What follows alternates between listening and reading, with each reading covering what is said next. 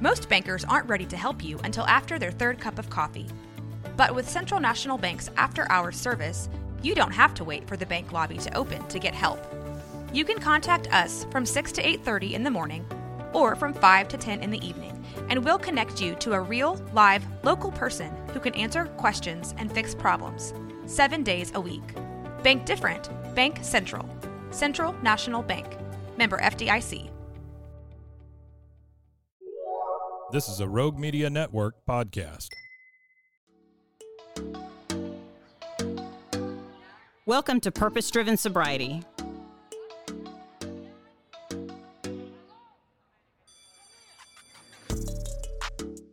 Thank you for joining the Purpose Driven Sobriety podcast. My name is Christine, and I'm an alcoholic. I would like to thank today's sponsor, Carlisle Realty, here in the Central Texas area. If you are in the market to buy or sell a home, reach out to Carlisle Realty. They are amazing, amazing individuals. Sydney Carlisle, thank you so much for your support. And so today we have on the show Miss Leah K. And Leah, you are out of Rhode Island, correct? Indeed, I am. Awesome, yes. awesome. Well, on the show, what we do is just like in meetings, we share our experience, strength, and hope. And I met Leah in one of the recovery pages on Facebook, which again, I say this, it seems like almost every show. There are some great resources online, just there the same way there is in in-person meetings. You kind of got to try them on and see if they fit, and the same thing with online. So, you can get a lot of experience, strength, and hope from some of the support groups and recovery pages on Facebook. So, Leah, without further ado, I'm going to give you the floor, and so maybe you could share with us what it was like, what happened, and what you're like now. Sure, I will. So I'll certainly give it a shot. Awesome. It's a loaded question indeed. Growing up and stuff, I was raised in Indiana. So, I was a country girl and small town kind of vibes. It was never an issue growing up, as far as, substance use or any of that. And I moved out to Rhode Island to live with a family friend while I started school in Boston. And I ended up getting into an accident with a driver who was under the influence. Very unexpected.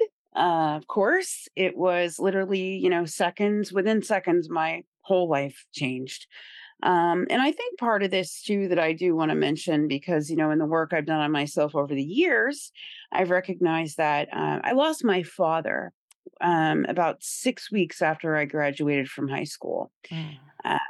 And that, I believe, also played a role deep down. It was something that I believe, I was still grieving in a lot of ways. I still am. When you lose a parent, it's something that you don't quite get over. Sure.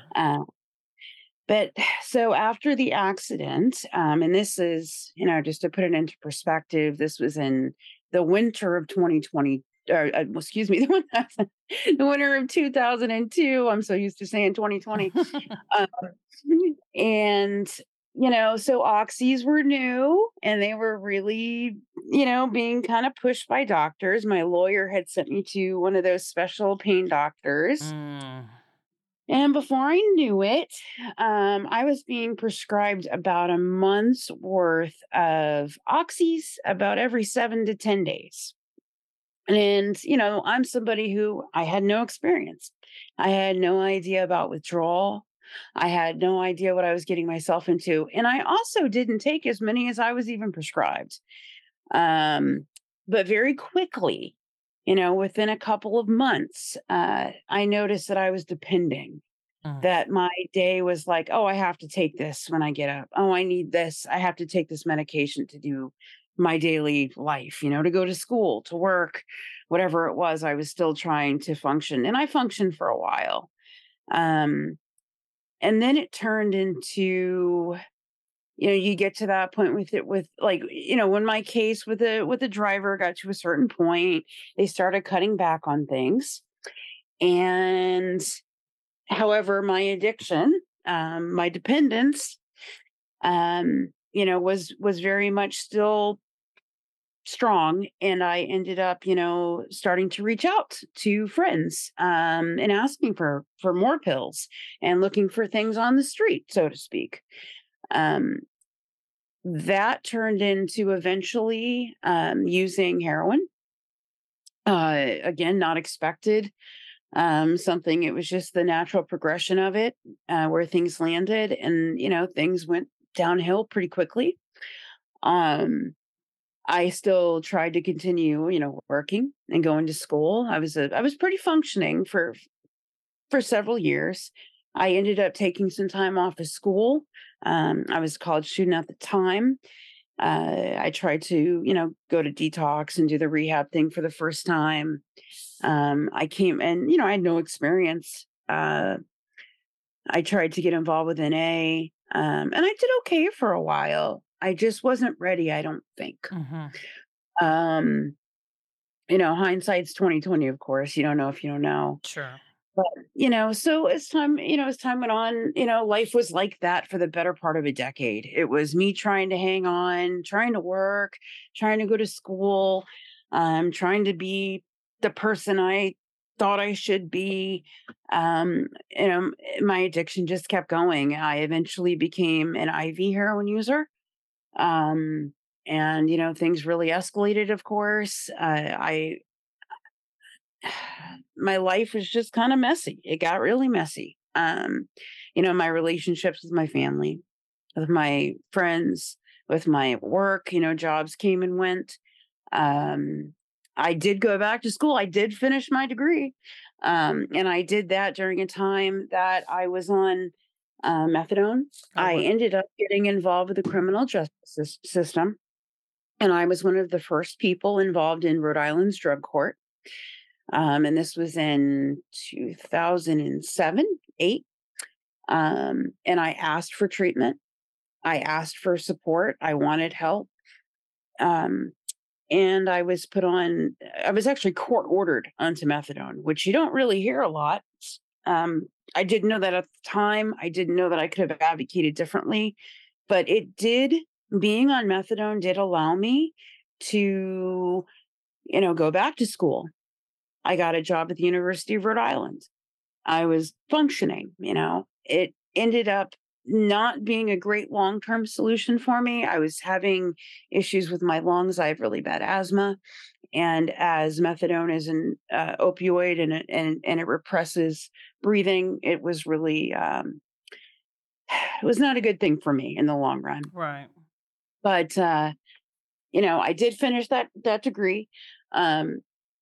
But I ended up having several return to uses. I have had a lot of issues with the system, with being able to afford treatment, to have access to treatment. A big part of this too is also because I was in an accident with someone who was under the influence. That situation, that was very traumatic for me. And I had trouble getting behind the wheel of a car. So I didn't have my license for many years.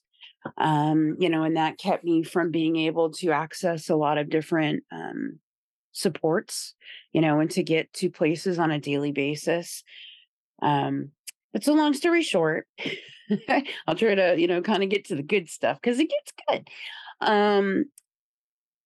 Things were up and down for several years, but I'm going to fast forward to September of 2015. So this is several years later. I had reached a point where, I wanted help. I didn't want to be living the way I was living, quote unquote, living, because I wasn't living, I was surviving. And I ended up going to, I had several overdoses. I know I'm leaving a lot of stuff out. I've literally had so many overdoses, I cannot tell you how many I've had. I have woken up on the floor many times. I've woken up in hospitals many times. I've woken up in the back of ambulances many times. It's very scary.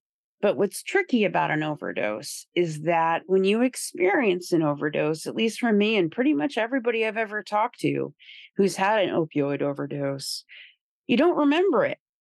Just one minute you're going to use your drug of choice, or you've used your drug and you're living your life. And then you wake up somewhere. You're Mm. either in a hospital, people standing over you, or you just wake up on the floor like I have many times.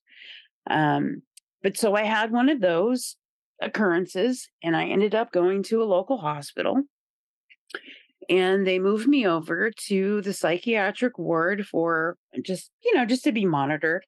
And a gentleman walked up to my bedside and he said to me, you know, to like a synopsis of it was basically like, if I can get you into treatment today, will you go? If I can get you a bed, will you go? I said, absolutely, 100%. And he advocated for me. He found a spot for me and I went to treatment that day. So I went to detox and I was there for maybe a week and a half. And I refused to go home. I said, this time I'm not going home. This time, put me somewhere safe. If I go back to that same environment, I'm going to go right back to what I was doing. I need to change what I'm doing. I need to change Wow. my habits. And I did. And I stayed in it was kind of like a crisis stabilization unit, I think they call it. So I stayed there for about a week until my bed opened up in it was a 90-day women's treatment center inpatient. So I stayed in that crisis stabilization. My mom came and picked me up. I'm starting to get emotional. Sorry. Just the fact that, let's pause there Yeah. then, Leah. Just the fact that Yeah. you came to that awareness that if Yeah. I go home, I'm gonna die. I think. I mean, I think you articulated it that I'll go back to that life, which you knew was leading you to death. The fact that that's just amazing to me. That's amazing to me that you had that, and it's to me. And I know that you know that now, that gift of desperation to me is beautiful. Yeah. I Do you mean, know what I definitely. mean? I had tried many times. Like, I'm leaving a lot of stuff out for the sake of time. Um, I had been through detox many times. I had been to intensive outpatient programs. I had been to so many NA and AA meetings. I can't even tell you. I had tried smart recovery. I tried different things. And part of this, too, for me, I know, was that I deal with chronic pain. When I was in that car accident, it caused permanent damage to my spine, and I have neuropathy. And dealing with that, like, you need pain management. And I'm also not a small person, and I've never been a small person, just who I am, genetics and what have you. Mm. I've tried yoga's helped through the years, different things, but like I was self-medicating for so many things. Pain, like physical pain, mental pain, the grief of losing my father, relationships. I had a marriage that ended in 2009. There were things that had happened that I didn't have the coping skills in place. And I was medicating, trying to deal with it, for lack of a better word. But when that gentleman came to me, I was in such a place. And I knew that I could be sober. I knew that I could lead an abstinence based life, or I could go back on some sort of medication assisted treatment. It had worked for me before. It was like I was looking through the keyhole at a life that I wanted. And I Mm. saw the light through the keyhole, and it was like he had that key and he was like, let's go. And I did it. And I started to get emotional because I was thinking about, my mom. And she came to pick me up that day to go to that treatment program. And it's just that, my mom's been by my side through a lot. And since then I've went on to support other families. And I work as a peer recovery specialist now and a community health worker, an addictions professional. I'm a trainer. I do, whatever I can. I just um families and what they go through trying to support their loved one. It's so difficult. I've given my mother trauma. She was just there for me. She still is, thankfully. But it just hits me. I Sure. think some of that is, guilt and shame and things that I'm still working through, of Right. course. Right. But so I went to that 90-day treatment program and I lived with 15 other women, which was so much fun. Ooh, fireworks. Drama. Oh boy, drama and all kinds of fun stuff. But also some of those girls, you know, I still keep in touch with a couple of them, but I'm going to be honest here. A lot of them aren't with us anymore. Mhm. Just after I left that treatment program in December of 2015, my abstinence date, my recovery date, my rebirth date, whatever you want to call it, is September 26, 2015. That was the last time I had found it necessary, to use a substance that, to self-medicate. Um, that it was my drug of choice, and I haven't found it necessary since. But just after I left that treatment program in December, I think it was early January, maybe even late January. Regardless, a friend of mine who I had lived in that treatment center with passed away. She had overdosed. She picked up one time, once, and she was gone. And her daughter found her. Oh, wow. And it was just a horrible situation. And I'll also share that that's the last funeral I went to, because I walked in there and I saw her, and she wasn't smiling. She wasn't, her. And it's just really it was hard because I think we've all lost a lot of friends and colleagues and, people we met through the years. But I saw her lying there and almost fell to my knees. And I turned around and I walked out into the parking lot, and I made a promise to myself that, I didn't have to go back to a funeral if I didn't need to, and that it was okay, and that I could just remember these friends for who they were, and Mhm. they would be okay with that. So most of the girls I was in that treatment program with are no longer alive today. That's a really hard thing for me to talk about sometimes, but it's also a very harsh reality. And I think it's something that a lot of us are dealing with right now. We've lost people. It's painful. I mean, I don't think, and maybe it's the circle that I associate with or the work that I do, but most everybody I know has been directly impacted. Mhm. And it's damn shame. So many beautiful people, kids growing up without their parents. There's lots of grandparents raising their grandkids. It's affected a lot of us. Well, I'll tell you, Yeah. I just came from literally before I came to the studio to sit and talk with you, I came from an AA meeting, and a guy announced that his son had just killed himself, Oh, and it's just like this disease, man, it's fucking wretched. It's, yes, it is. it's, it's, people just, oh man, you're right. Um, the fact that we're survivors is just to me it's a miracle. To me it's a Yeah. miracle. So anyway, I'm sorry, go ahead. No, no, by all means. I feel survivor's guilt. You know, Yeah, at like times. it hits me. It's like, why am I still here? By all means, I should not be. And that's a hard thing to kind of deal with. I mean, Mm. how many times have horrible things happened and I should have by all means been gone, and I'm still hanging in there. But I will tell you, the next part of my story was that I got out of that treatment program. I went home, kind of changed everything, like who I was hanging out with. I jumped right into those meetings I had been going to when I was in treatment, NA, AA, um, tried different ones, went to Smart Recovery, Dharma Recovery, different stuff. I just kind of immersed myself in it. Mhm. Like I knew I needed to stay busy. I needed to stay involved with the people I had connected with.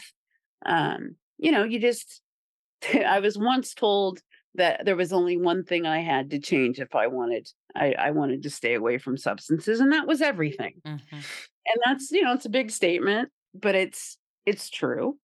So I changed how I spent my days. I gave myself things to look forward to by keeping a schedule, going to meetings every day and night. Um, and eventually, about a year later, got a phone call from a friend of mine who I had met in meetings years back.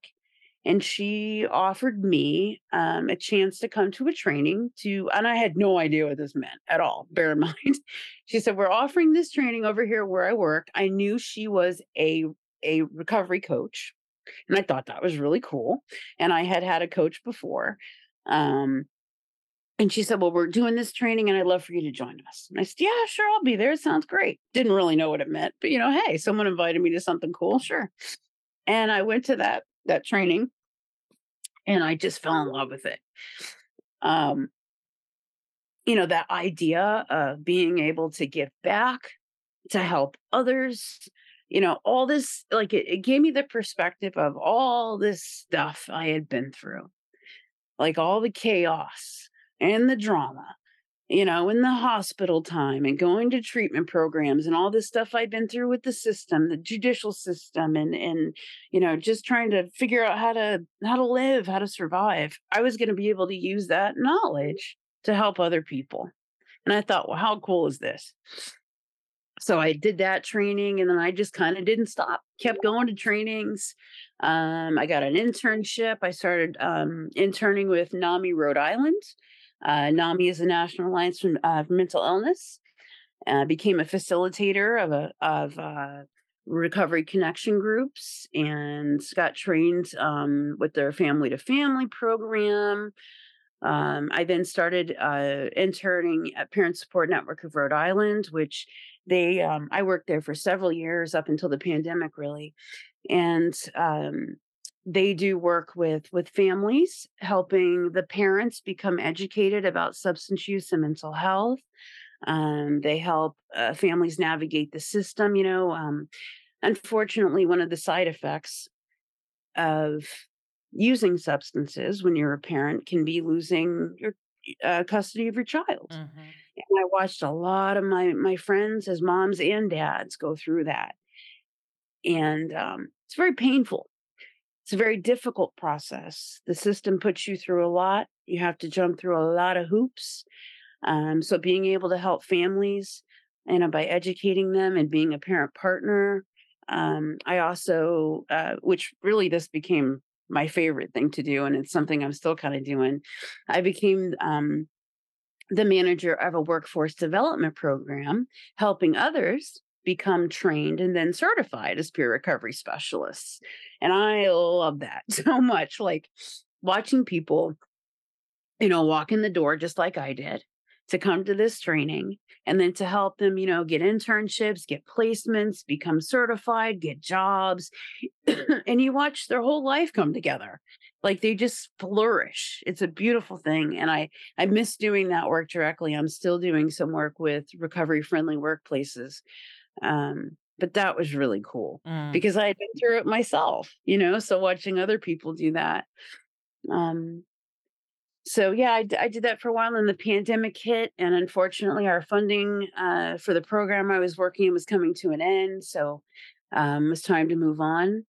And so now, over the last few years, I've been doing all kinds of different work, everything from facilitating support groups, working on different contracts, helping with, like I said, the Recovery Friendly Workplace Initiative.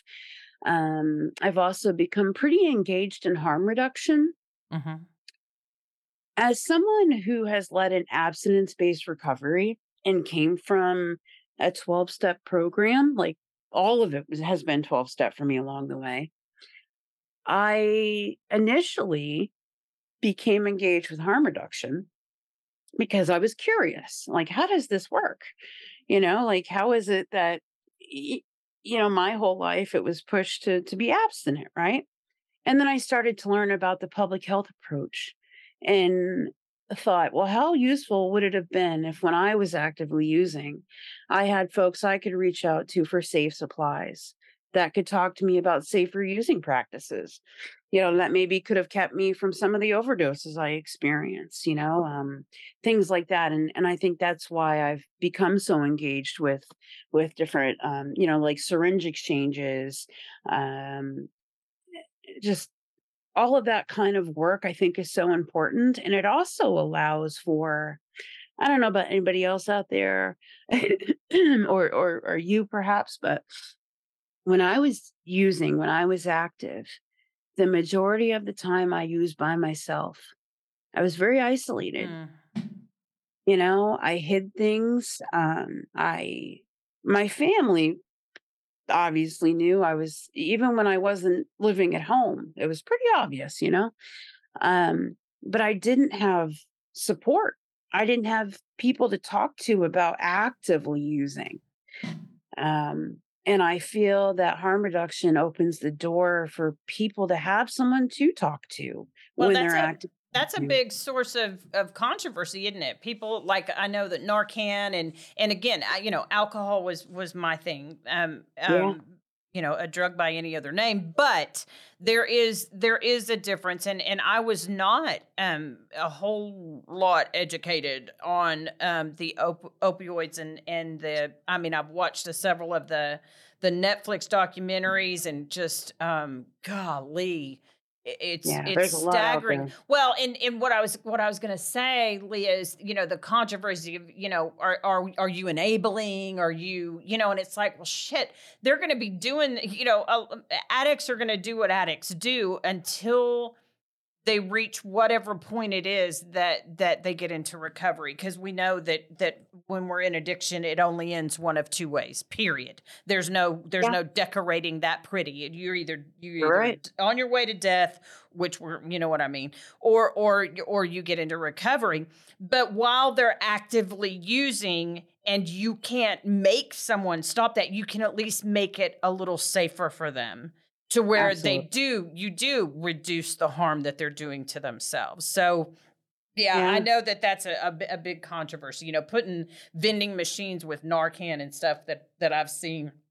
I don't have an opinion on those issues, but it's one of those things that if it can save the life of an addict that can someday get into recovery and help others, by God, it should be available. Yeah. I absolutely agree. And I think that's why I kind of preface with the idea that I came from 12 step. Mm-hmm. My own personal pathway is abstinence based. However, I think it's important that, especially those that are so vulnerable. I mean, you and I both know when you're actively immersed in whatever substance it may be, and your day-to-day life is not fun. You're Mm-hmm. removed from friends and family and the good stuff in life, and it's hard to talk to anyone. Right. And I think with harm reduction, especially like in outreach work, it gives people an opportunity to connect with another human being who gets it. Mm-hmm. Mm-hmm. And that's so important in this world, just to have somebody to talk to about what's going on, how you're feeling, and like you said, safer use practices. Make sure you have Narcan, and also for families to have access to Narcan, to get education um, about ways they can support their loved one. There are so many aspects to this, and I think that's how along my path after I became a peer, a peer recovery specialist and community health worker, I just kind of, my mind opened to all these different pathways, because I was meeting other people who weren't where I was. And I kept being told, and I think this is really important. This is vital. We have to meet people where they are, Mm-hmm. not so much where we want them. We can hope that they'll get to a certain place, right? But how are they going to get there? And I know that despite how much it hurt me to keep using, and I saw the pain it was causing, for example, my mom, and I saw how it damaged, relationships and friendships. I couldn't stop using until I don't know. It was just a time and a place. I wanted to stop many times. I didn't want to live the life I was living. But, it was a matter of being able to get a bed. I know a lot of people who are ready to stop and they struggle just getting into detox. They Mm-hmm. can't get a bed. Or there's insurance that's an issue. There's money that's a barrier. Transportation's a barrier. There's a lot to it.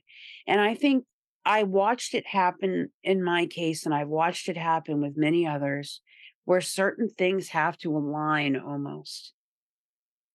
And I hope that makes sense in what I'm saying. But that gentleman walking up to me and saying, "Do you want help today? Will you, will you go to detox if I can get you a bed?" Yes. And he advocated for me, and I got that bed. And I also had to learn how to advocate for myself, which was something that took time and experience to learn. Um, that, like, for example, me saying, "I don't think I should go home. I'd like to stay somewhere until I can get a bed and treatment." I had to advocate for that. I had to ask for that. And I didn't know that my first time through or my second. It took a few times to learn these things, that there were even options, or that I could speak up for myself, or that I could advocate for different medications I needed along the way. I think it's particularly difficult, especially sometimes when you're young, or in my case, I had no prior experience. I wasn't, my father did drink. I was raised, my mom, she's absolutely straight edge, which is why I say to her, "I don't know how I'm your kid." But I really am. She won't even take like a whole Tylenol. It's crazy. It's Wow. like, to me, I'm like, "How do you Weirdo. do?" I know, right? What are you doing, mom? She doesn't drink. She doesn't smoke. Nothing. And here I am, right? Yep. But Yep. I get it. I get it. but it's we learned by going through trial and error, being involved with the criminal justice system, unfortunately, and just having gone through it. That's how I learned how to speak up, what places to go, who to call, when to call, how to get a bed. Like, you learn those things over time. And I think that's also why peer support is so damn important. I mean, the fact that people with lived experience are there to help guide and mentor you through a system that is incredibly difficult to navigate. They don't make it easy. Tons of hoops to jump through. I mean, it's not as easy as just giving someone the name of a treatment center or a detox and a phone number or a website. It's also about, what time do I call? Who do I talk to? Where do I go from here? It's not just going to detox. It's all those next steps, and understanding what options you have and what that looks like and what to expect. And just having support when you're, going in and out of those places, somebody to talk to. I have found it such a valuable tool, not only for myself, but just watching other people engage with coaches and with people who do peer support work. It's just incredible. I think it's such a wonderful life-saving tool. I mean, we have folks, we have psychiatrists, psychologists, therapists, social workers. Everybody has their role and their place. But that lived experience piece is just so special. It's a tool that you learn, that is crafted from years of hard work, and, not to sound cliche, but, blood, sweat, and tears. You earn that just by going through it yourself and sharing that with other people. I think at the end of the day that we are on this planet to support and love one another. And I don't mean love each other romantically, but to show kindness, to share our wisdom, to share our knowledge, and just to help each other through it. Well, and is there any other feeling of getting knee to knee with another person that is has that gift of desperation, and you make yourself and your experiences available to them? What is that experience like for you? I try to, when I share about my own stuff, so to speak, I make sure it's relative. I make sure that the person understands I'm not sharing to, like, one up them or to say, "Oh, my experience was da da da da da." I want them to know that I've been through some stuff too, and I'm like an example of that hope. And it's not just me; it's countless others who are doing this work who have been through it. Being able to share your most vulnerable moments with another human being is a beautiful thing. And I think it's one of the most magical things about being human is when we can strip away that mask and just really be who we are and just talk like, the nitty gritty, the real stuff, what it's really like being a human being on this planet and going through some of the suffering we go through. I don't think any of us wake up one day and say, you know what? I want to be addicted to substances. I want to be an alcoholic. Um, it happens in such a progressive way. We're just living our lives and doing our thing. And the next thing we know, either, I don't know, you're in a car accident or you get into a fight or, you lose a job or whatever it might be that happens that opens your eyes. It could be a lot of things. And there you are. And in there begins the work. And for me, it was years of struggling and back and forth and going to meetings and doing step work and talking to sponsors and talking to people in my network, crying, journaling, listening to music, a lot of car rides, really digging deep. And if I can share any of that with someone in a way that's going to make them feel supported and loved and worthy and not alone, I'm going to do it. And doesn't that shed a new light on the experiences that you had? You know what I mean? I guess where I'm leading with that, Leah, is the fact that, speaking again, when I do speak, I speak of just my own experiences, obviously. But I to switch from victim mode, right? Do we know what I'm talking about when I say victim mode? Everybody did this to me, poor me. I deserve this, and the world owes me. To what can I do for someone else? That there are no human words that can describe how that feels, how empowering and humble all at the same time that feels to be used to assist another human being out of that hold, to become so comfortable with your darkness that you're willing to march your ass right into someone else's to go, hey, I know the way out of here. Let me show you. Yeah. Can I help? Can I show you? Let me tell you what I did. Let me tell you better yet, let me show you how I got out, Yeah. and to be able to be a vessel of, and I believe you used the word hope, which is, oh my God, girl. I had zero hope I had no hope for you. I had no hope for me. I had no hope for my children. I had no hope. Which is why I tried. Sing and you're like, yes, why are you singing? Why are you singing? There's nothing to sing about. Which is why I tried to kill myself with alcohol. I see that now, but when I can use that experience to reach down into that darkness of someone else's darkness and let them see just a glimmer through that keyhole of light that you spoke about. Yeah, it made everything I went through worth it. It made it worth it. It made it worth it. I'm watching you talk and I'm looking at your shirt. Purpose driven. That's what I'm seeing from here, right? Sobriety, yeah. That's what it did for me. It gave me a purpose driven life. And that's what I try and do now. Like, it brought purpose to me. I think I felt for so long like that self-medicating and trying to hide. Instead of going through it, I was trying to bury it. And it's not easy to go through the emotions we go through and the pain we go through. The human experience can be the most beautiful thing and the most terrible thing.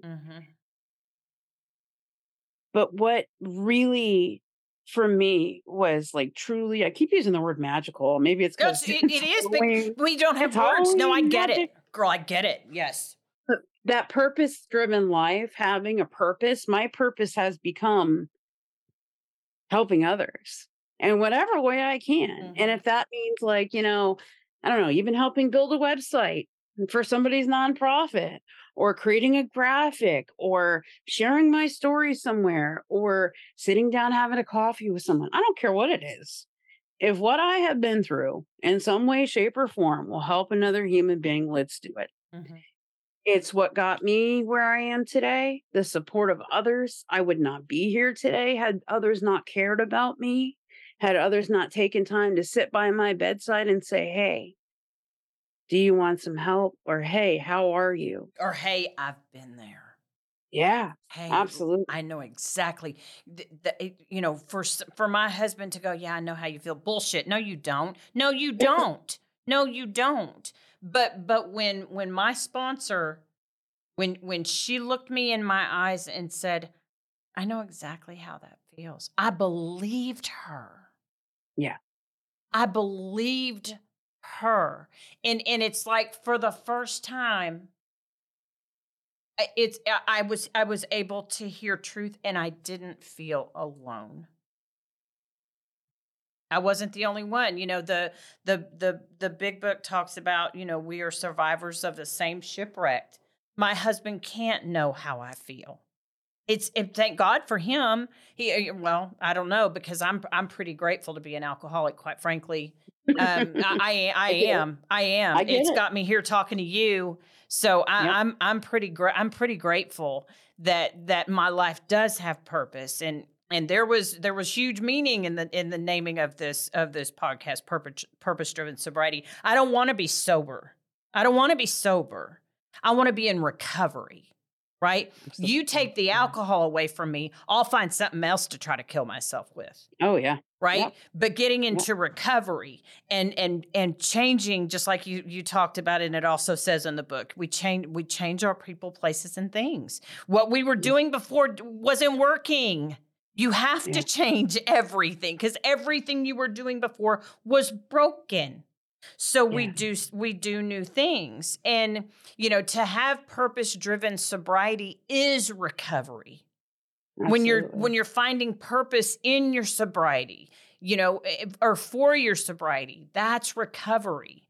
And it's such a beautiful thing when two alcoholic addicts can sit down and have that talk. There's, it's so funny because, I know you get this too. Tell me that you don't.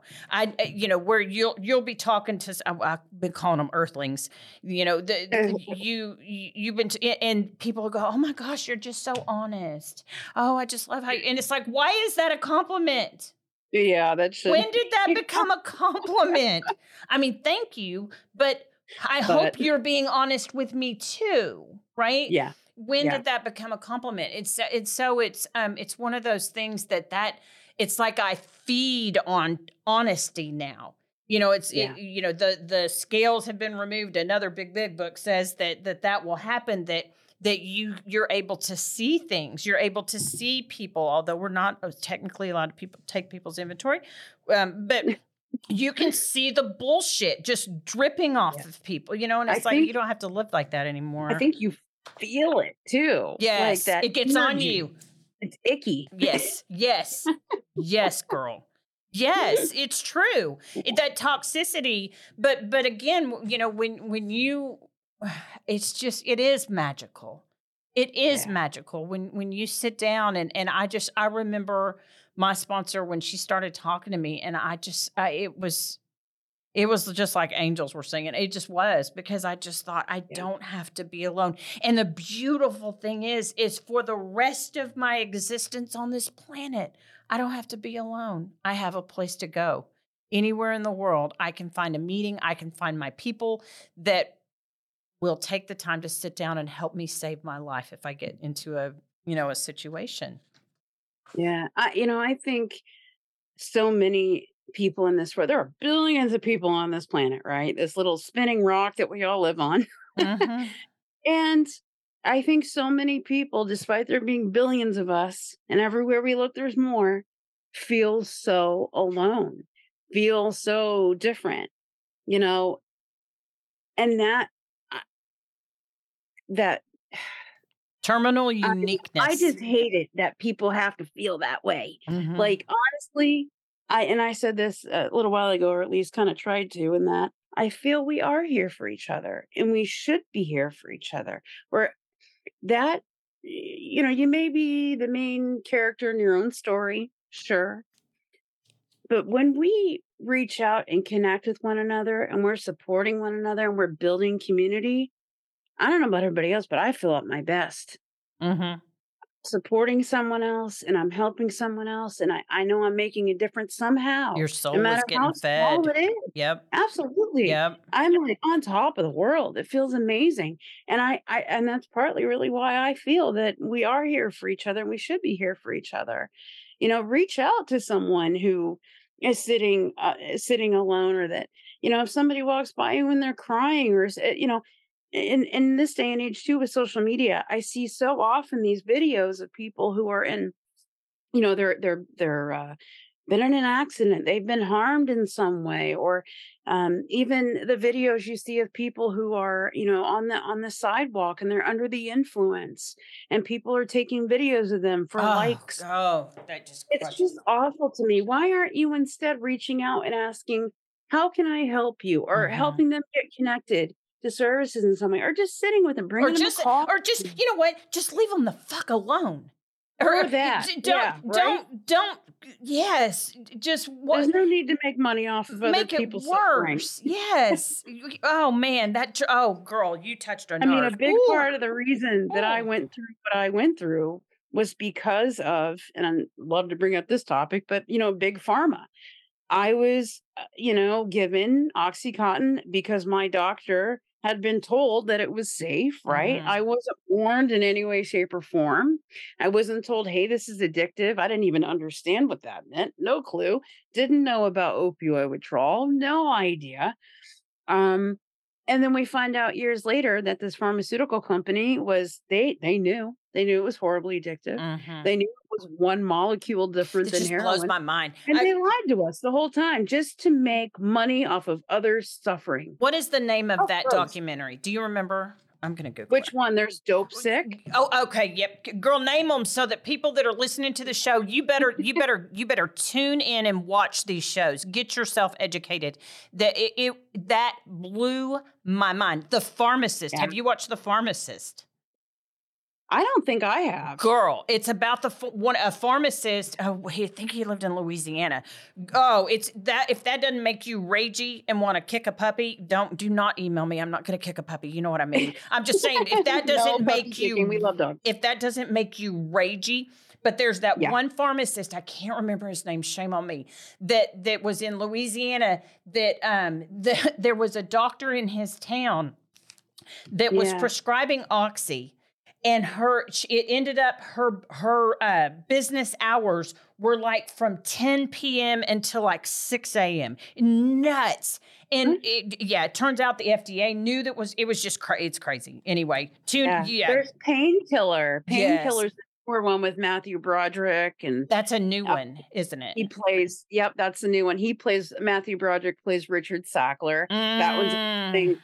I think that's the one I watched most recently. There's also an interesting spin on the whole thing. There's a new show on Netflix that's called The Fall of the House of Usher. And it doesn't directly say, keep this in mind though, it doesn't say the Sackler family. They're the Usher family. Okay, But the whole premise of the show, and it's a little spooky, so it's Halloweenish, right?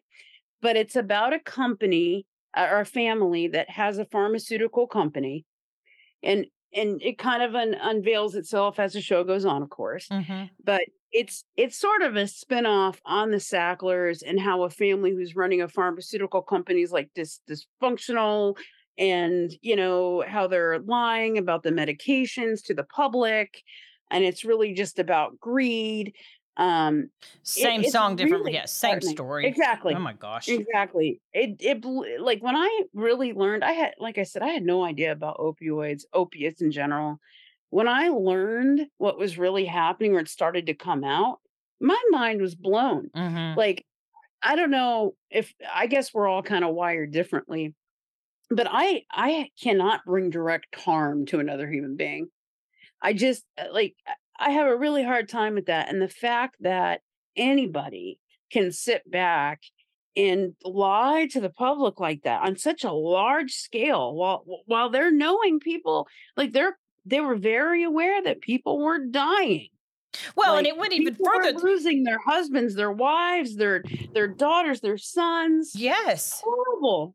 It went I even couldn't. further than that. The drug, all the way to the drug reps, the doctors, Yeah. because you're a sweet doctor. I'm sure, they're only as good as the information they're given at Exactly. first. Yeah. But then it became that doctor that I was talking about on the that show, The Pharmacist, when they finally did something about her office, they found truckloads of prescriptions that were already signed by her.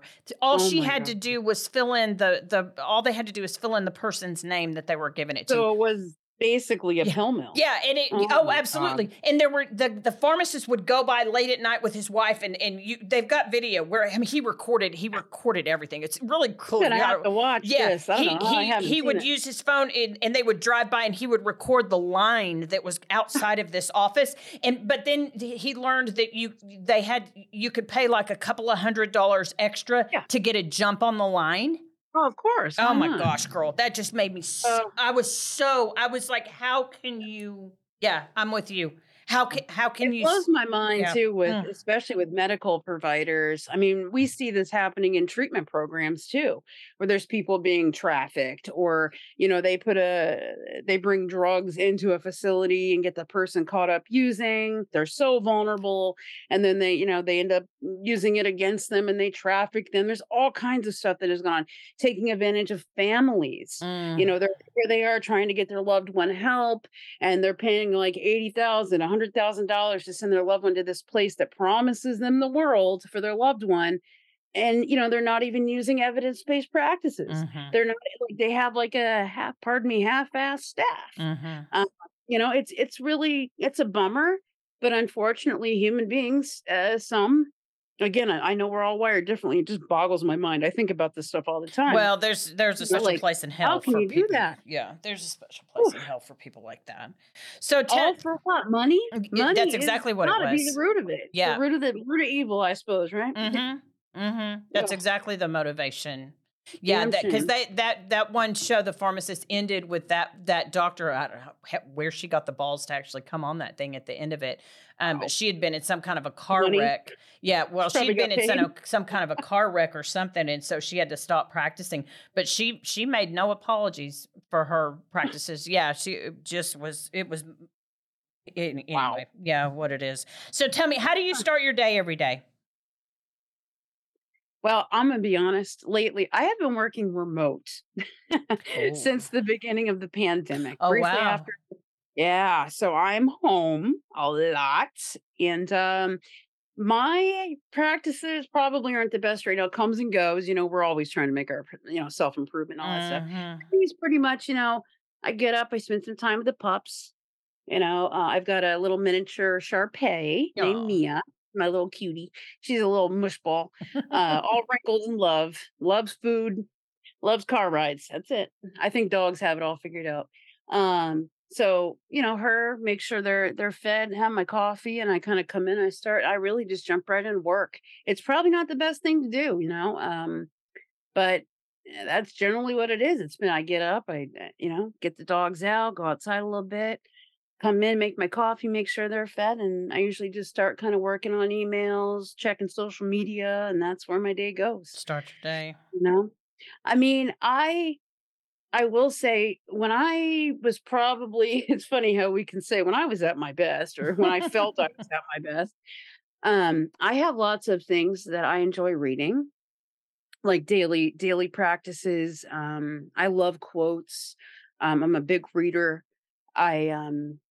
I used to get up and I would read things every day, things just about self-care practices or just wellness, spirituality. And I feel that that's a great way to do, to kind of set your mindset for the day. One thing I do enjoy doing if I'm having a bad day, and this may not happen in the morning, can happen anytime, but I learned this a long time ago and it stuck with me, just to write a gratitude list. It seems simple, right? Or maybe not a big deal, but when you sit down and you actually start thinking about all the things you have to be grateful for, especially when you consider how bad things could be, and you look at maybe the state of the world, just everything that's going on. It's just there's so much suffering. And here, like for example, here I am with a roof over my head. I have access to food. I have access to running water and electricity and clothing. I'm safe. I have my pups, you know. I have a job. I have multiple jobs, unfortunately. And I'm okay. And I have a sense of wellness. It's not perfect. There's so much more I could be doing. There's weight I could lose. There's health things I could work on, you know, but I'm okay. And I know damn well I worked pretty hard to get to this point in my life. A lot of what I have has come very hard earned. I wasn't handed much in life. I did have a good family though. Just my parents are very supportive. We don't have a large family. I don't have a big family to lean on or anything, but my mom and dad were good parents, and they took care of me, and they made me feel loved, and they encouraged me to learn and to try new things. And I will always be grateful for that. And my mom's still a huge part of my life. She's been there for me through all of this. She's given me countless rides to detox, treatment, meetings. She's been very supportive, even work. When I first started doing internships and didn't have my license, she was there. So yeah, wow, what a blessing. Well, and it is literally impossible to feel any negative emotion and gratitude at the same time. Absolutely. And that's why I lean on gratitude. Yes. It's impossible. That as much as it irritates the ever-loving shit out of me when I call my sponsor and I'm in a 911, woe always me, everybody hates me, nobody loves me kind of mood, she's like, tell me 3 things you're grateful for. And I'm like, shit. She knows the trick. She gets you. Yep. Air, water, and jelly beans. I mean, I just pull something out of my butt, and she's like, "Okay, how do you feel now?" And I'm like, "Crap. Okay, fine." Then I really start thinking, "Okay, what am I grateful for?" And her first thing is, "Who can you help? Who can you call right now? It ain't about you. Get out of yourself."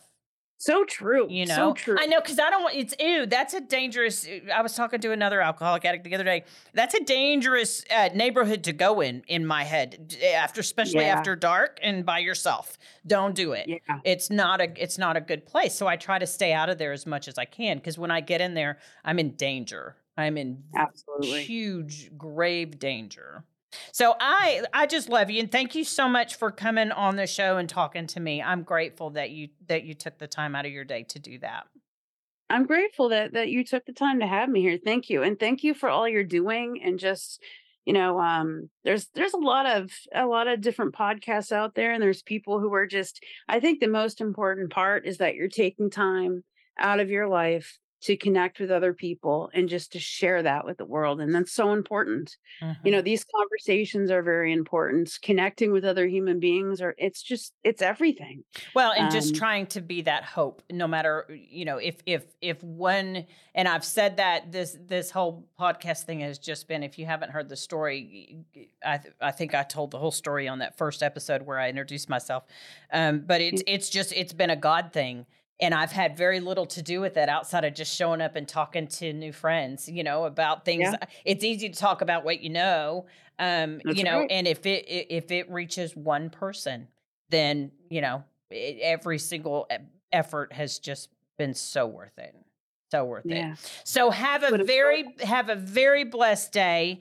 And maybe I can get you on Halloween sometime soon. You as well. Have you on sometime soon. Maybe we do pull a topic out of a jar that they're all. I love that. Yeah. That's the best. I know it gets kind of interesting. So anyway, I'll reach out to you. But have a blessed day, Leah. Thank you so much. God bless you. Thank you, love. I appreciate it very much. All right. Bye, sweetie. Bye. Thanks for listening to Purpose Driven Sobriety. Keep coming back.